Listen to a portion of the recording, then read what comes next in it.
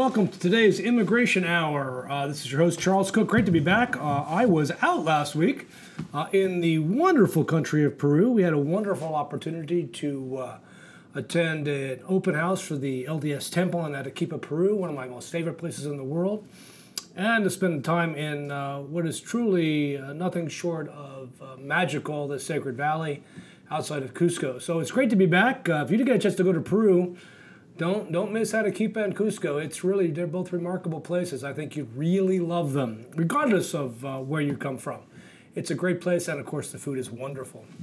While I was gone, I would love to tell you that nothing happened, but that's not the way the immigration ball drops, so to speak, these days. It has become literally a daily parade of nuttiness. In the immigration service. And it's not just, oh, haha, that's kind of crazy what you did. The destructive nature of the Trump administration's efforts in literally rewriting immigration policy, regardless of what the law says, it will take a generation to fix. Keep in mind, they are dismantling policies that have taken decades to put into place because Democratic administrations and prior pro-immigration Republican administrations were very slow to change. They never suspected that the nativists, that the know-nothings, that the anti-immigrationists would ever have the power they have. They just never thought about that. And so no efforts were made to put into place policies and laws that were specifically designed to make sure that these anti-immigrationists could literally destroy the legal immigration process. So it will take a Senate run by somebody who is willing to make positive immigration changes, a House willing to make positive immigration changes, and a president willing to make positive immigration changes. I don't see that happening in 2020. I don't see any real possibility that the Senate's going to flip back to being run by the Democrats.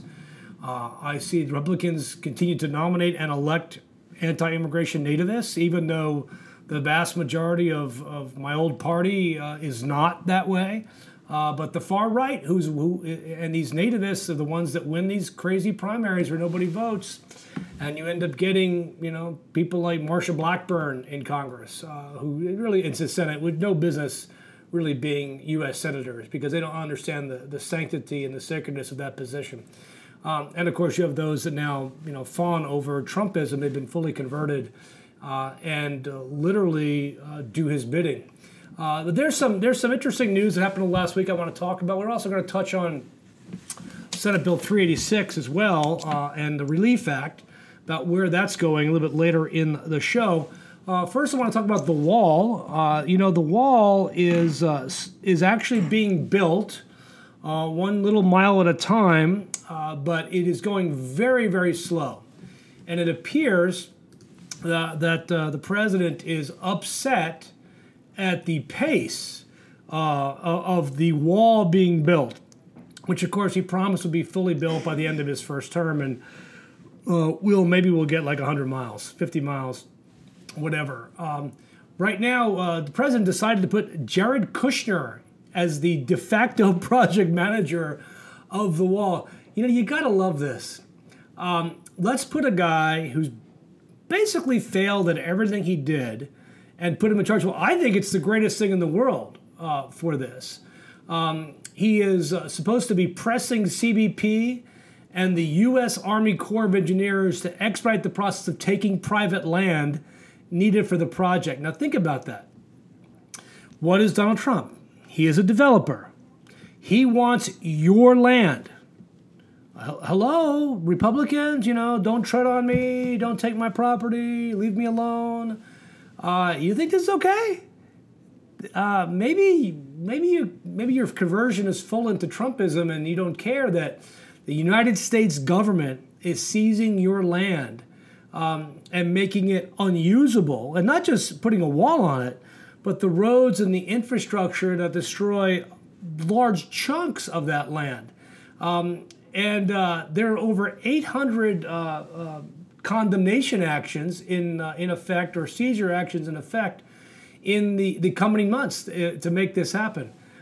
He wants to build 400 miles by Election Day. I think that's virtually impossible. The thing is, Trump could have had it all built.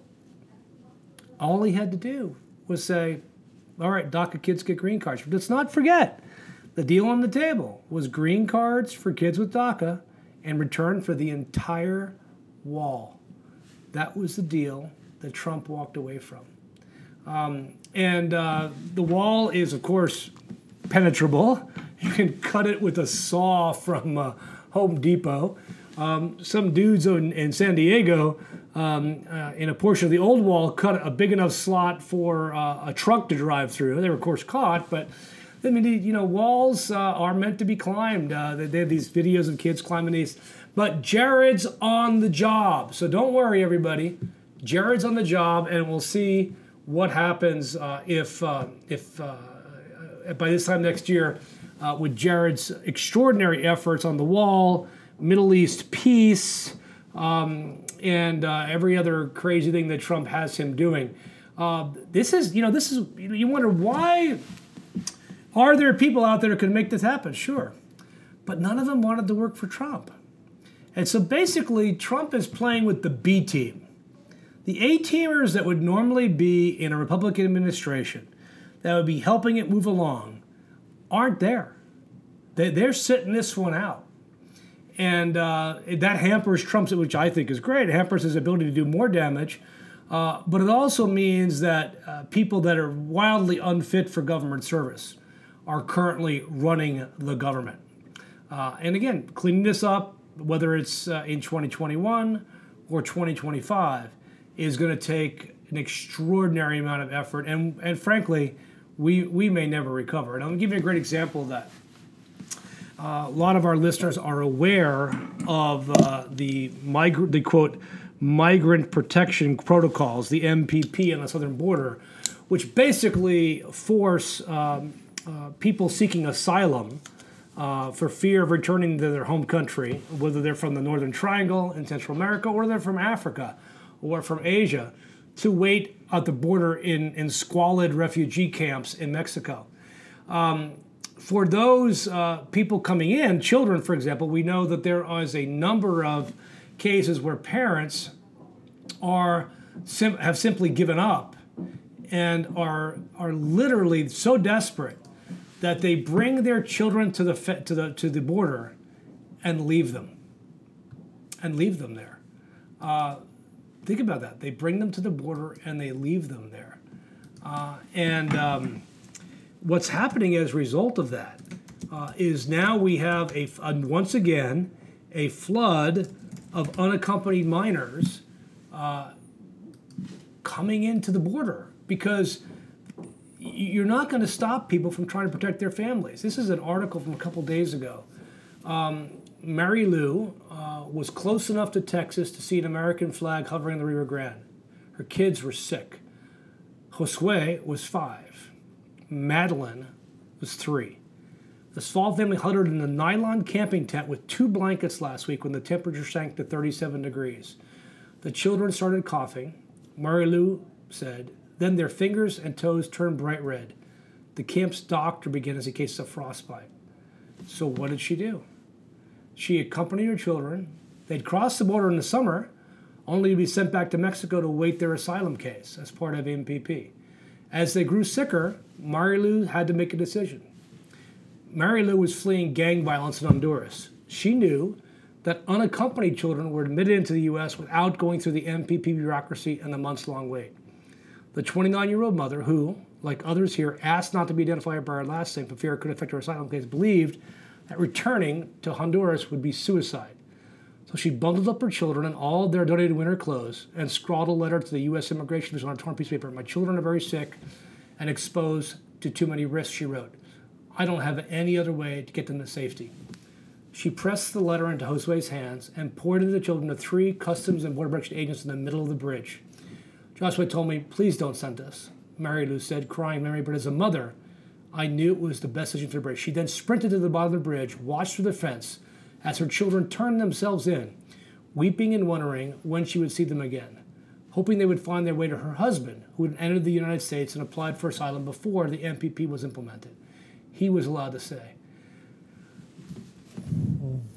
Wow. Wow. Let's call that Marilu's choice.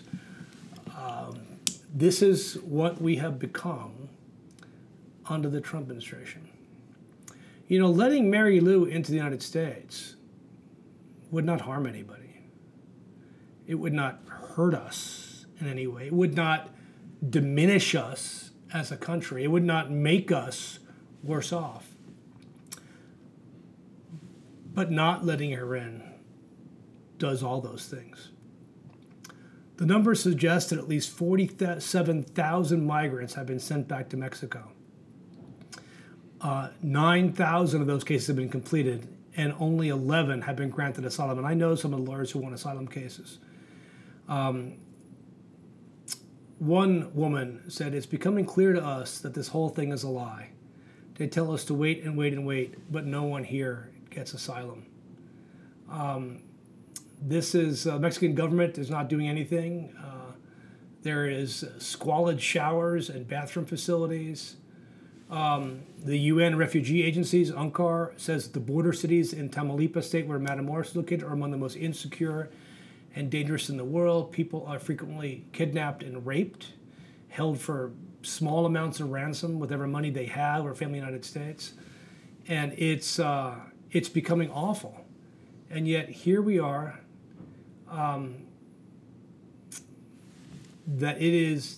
it's just heartbreaking. I recommend you reading the Washington Post article. It is absolutely heartbreakingly awful that we as a country are doing this to people. Victor left El Salvador with his daughter Arleth, now 10, after she was sexually assaulted by a man affiliated with the local gang. Victor pressed charges. He carries court documents and hospital records that substantiate the case. The man was sentenced to 12 years in prison for sexual aggression of a minor. As soon as he was sentenced, Victor said the gang members came after the family. In August, they fled. Victor and Arleth were sent back to Matamoros on August 28th before tents were available. They spent 15 days sleeping outside. Eventually, he found a job at a Chinese restaurant earning $7 a day. He saved up and bought a camping tent. But after 2 months, Arleth was sick, vomiting all the time. Their tent had flooded twice in the rain. After her assault, she struggled to remain calm in large groups. She hated walking across the camp to use one of the portable toilets. Victor took her several times to Doctors Without Borders nurse who came to the camp twice a week, but she never improved. In late September, on Arleth's 10th birthday, Victor bought her a cake and 5 candles. He asked someone in the neighborhood to take a picture of them smiling. When her health did not improve, Victor asked her what she thought of crossing alone. She told me, "Dad, I just want to be out of this place." These parents have been forced to consider an unthinkable choice: to save their children by sending them into the U.S. alone, or keep them in northern Mexico, where they're exposed to severe illness, kidnapping, torture, and rape. Victor, in the end of October, Victor walked Arleth to the edge of the bridge and watched her shuffle towards immigration agents. Victor said that we had never been apart. Her entire life we've been together. People might hear what I did and think I'm a bad parent, but it's the opposite. I did this for my daughter because we have no other choice to save her. For a week, he didn't hear from her. Then she called his mother back in El Salvador. She was at a government shelter somewhere in Texas. The details were hazy. Their mother recorded the message from the daughter to the father. "Don't worry, Dad, I'm okay. I hope that you'll see me with me." He played the message over and over and cried. The truth is, I don't have much confidence that my case is going to work out. I'm fighting for it, but I don't know. This is what we as a country have done. We could be so much better. We could be Reagan's shining city on a hill. It always amazes me that we have this, remarkable Republican president who understood the power of the symbolism of America and how the GOP today is literally tearing that apart, ripping it down, and making it disappear. We're going to take a quick break on the immigration. I'll be back in just a second. We're going to talk about Senate Bill 386 and the Relief Act. Welcome back to the Immigration Hour on America's. Welcome back to the Immigration Hour. This is Charles Cook here at Cook Baxter Immigration. Again, great to be back with you this week after a delightful week in Peru. I want to touch, before we get to 386, I want to touch a little bit about some new stats that have come out on student visas and the fact that student visa enrollment has declined by 10% each year between end of 2016 to 2019. This is monumentally terrible for America. And it is really focused on, why is international student enrollment falling? One, it started with a change in policy by the Trump administration's on Buy American, Hire American, and how that impacted foreign students who come here, get an education, and then try to stay in the United States after their OPT expires through obtaining employment visas and green cards.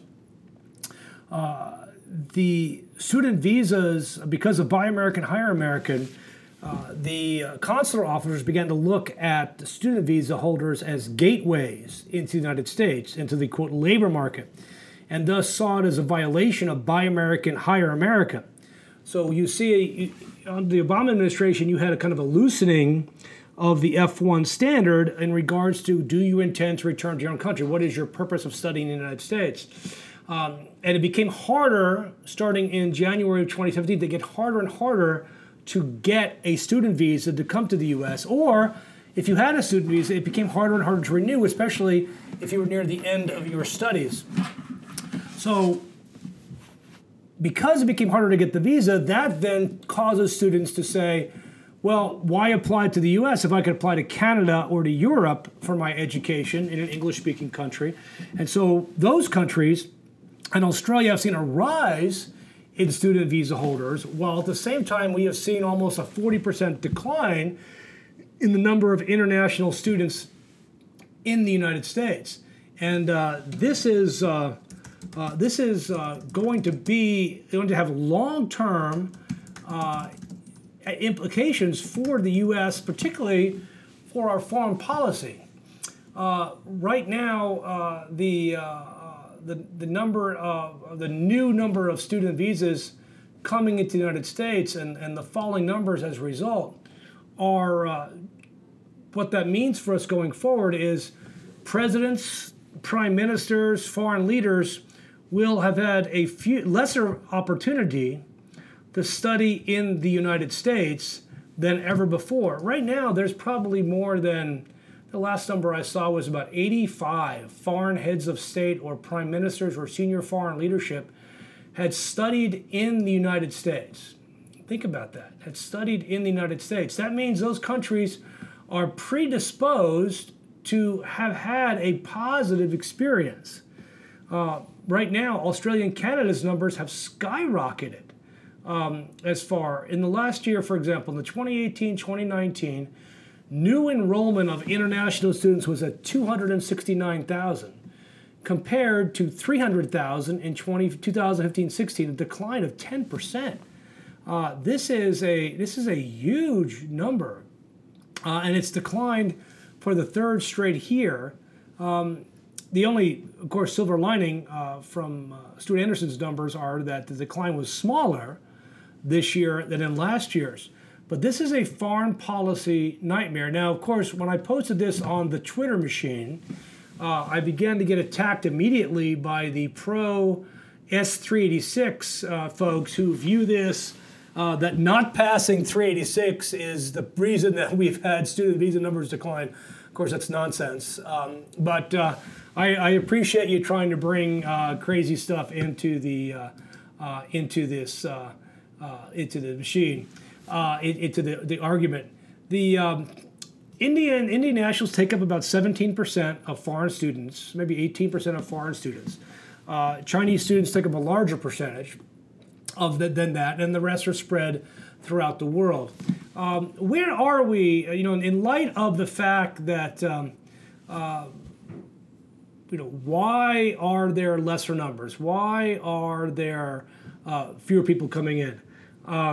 it is it's really interesting because I don't think it really has much to do with waiting lines on visas. I think it has to do with the rhetoric of the president. I mean, I think the political rhetoric, the political climate of the U.S. today does, in fact, give people pause to come to the U.S. One, two, it also it's a known, as our former Secretary of Defense would say, that it's much harder to get a student visa than it ever is. Just in Peru, of course, and they were talking about, do you think I can get a student visa? I hear it's much harder to get it these days.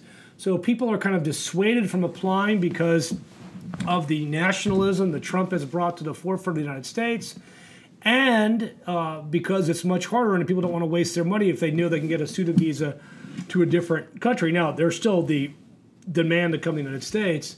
It is really interesting to see how that works. It is, but what we're seeing, a lot of people, a lot of lawyers especially, that see these, have seen the reduction in folks on student visas. A friend of mine, Zach Sanders, who's an avocado, he told me Xavier University has seen this. I've seen this at Emory.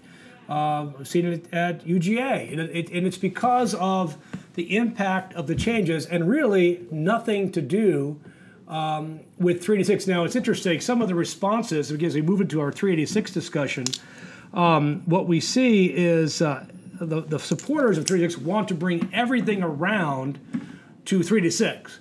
So one guy named Real Raj SV says, nobody will come. What's the future they have? Lifelong backlog. Okay. But you're here. You came. So you think people aren't going to stay because of that? It's not that there is a lifelong backlog. It's that the way Congress created our immigration laws with these per-country limits have not kept up with the times. And as I've argued for a long time, we do need to get rid of the per-country limits, but we need to do it in a way that doesn't deprive other people, besides Indian nationals, of the right to immigrate to the United States in a timely fashion. Because ultimately the argument for 386 is, hey, we deserve to immigrate in a timely fashion. Well, that argument applies to everybody. Everybody deserves to immigrate in a timely fashion. 10 years is not a timely fashion. All 386 does is shift the backlog to everybody, then everybody's got to wait. And the argument of the 386ers is, well, then everybody will fight for a change in the law. That's not how it works. Everybody's fighting for a legalization program that hasn't worked for 25 years. You get one shot at this. Once Congress thinks they fixed it, they're not going to come back and refix it. So this is reshuffling the deck chairs in the Titanic. It's robbing Peter to pay Paul. What we need is a real solution like the Relief Act. Now, so what's going on? The Relief Act is as we've talked about before, is the bill sponsored by Senator Durbin to try to bring some sensibility to the per-country limit elimination, to try to do it evenly, and to not harshly punish other countries for the backlog created from the tax use of mostly Indian national employees. So there has to be a solution for Indian nationals. I'm fully behind that. But 386 is not a good bill. And, of course, added on top of that is the H-1B restrictions in it.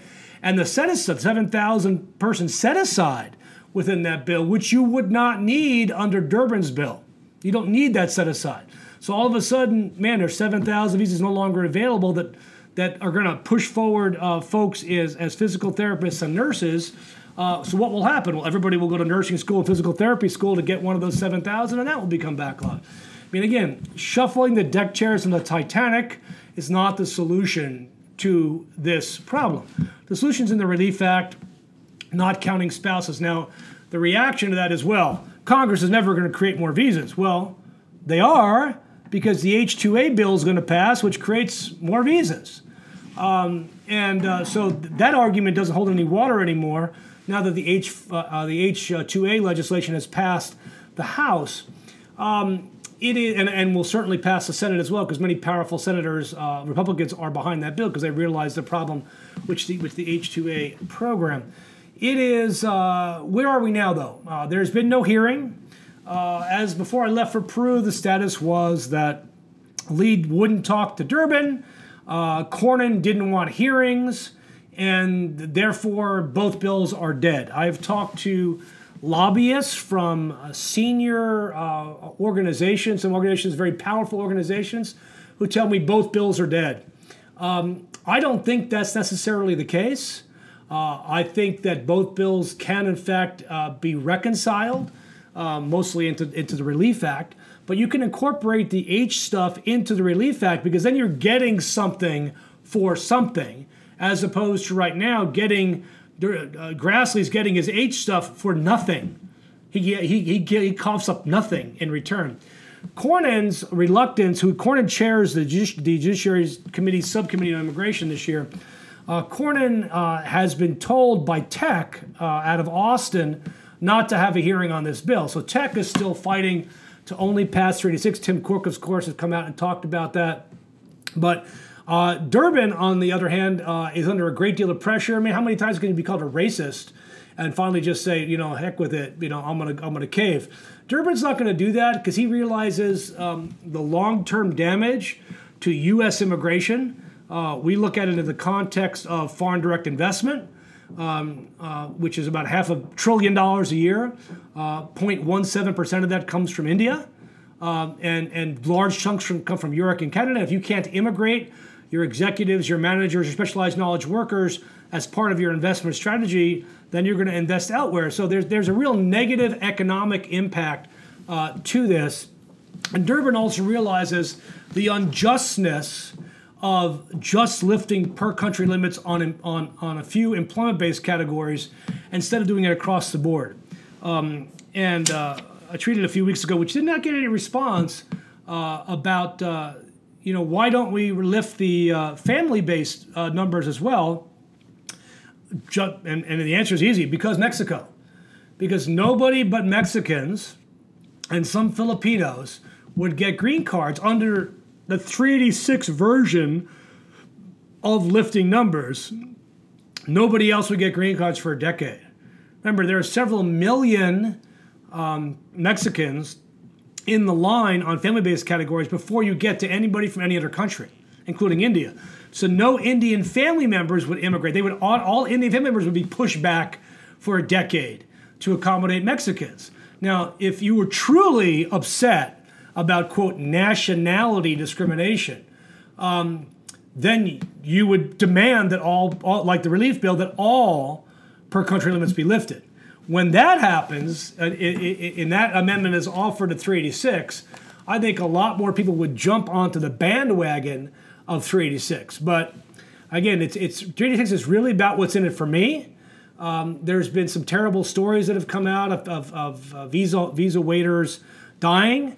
There are thousands more of those stories in the family-based category than the 14 that have occurred since 386 been around. So it's, how many these horrible stories can you swap rather than us working together to push a bill and to get co-sponsors on it? Could you imagine if the supporters of 386 said, you know what, we're going to get together and we're going to go to Durban and say, you know what, we're going to push your bill. What do you need us to do? Who do we need to get on board?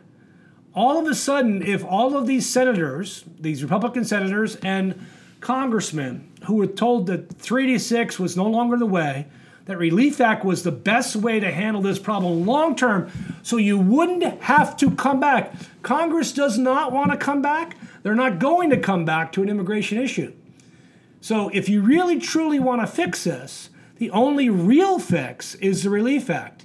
Let's wrap our heads around this. It's the only real fix to this bill, to this law, and we all want that fix to happen. Yes, I'm sure there's some folks on the nativist side of the argument here that are against 386 that won't like relief, but that's okay.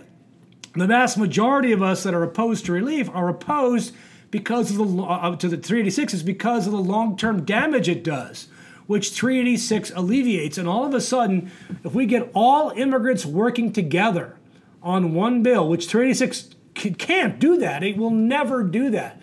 All the supporters of 386 are doing are creating disharmony and prejudice against the supporters of the bill because it hurts so many people. Now, I mean, I understand why you want 36. I get it. But there's an alternative relief out there that can work if we push all the 3 to 6 support over to relief. And then you've got every country's immigrants working together. You've got the entire immigration bar, which already supports the Relief Act, which does not support 3 to 6, moving forward, and we can make a real difference in Congress. And giving that support to Durbin, who has been a hero for all immigrants for a very, very long time. Hey, it's been a great show this week. Thank you for listening to the Immigration Hour. If you have any comments, you can, of course, reach me on Twitter at ccook, C-K-U-C-K, unless I blocked you because you were saying terrible things about me. And you can also email me at ccook, C-K-U-C-K, at immigration.net. It's great to be with you this week. It's your host, Charles Cook, of the Immigration Hour. We'll see you next week.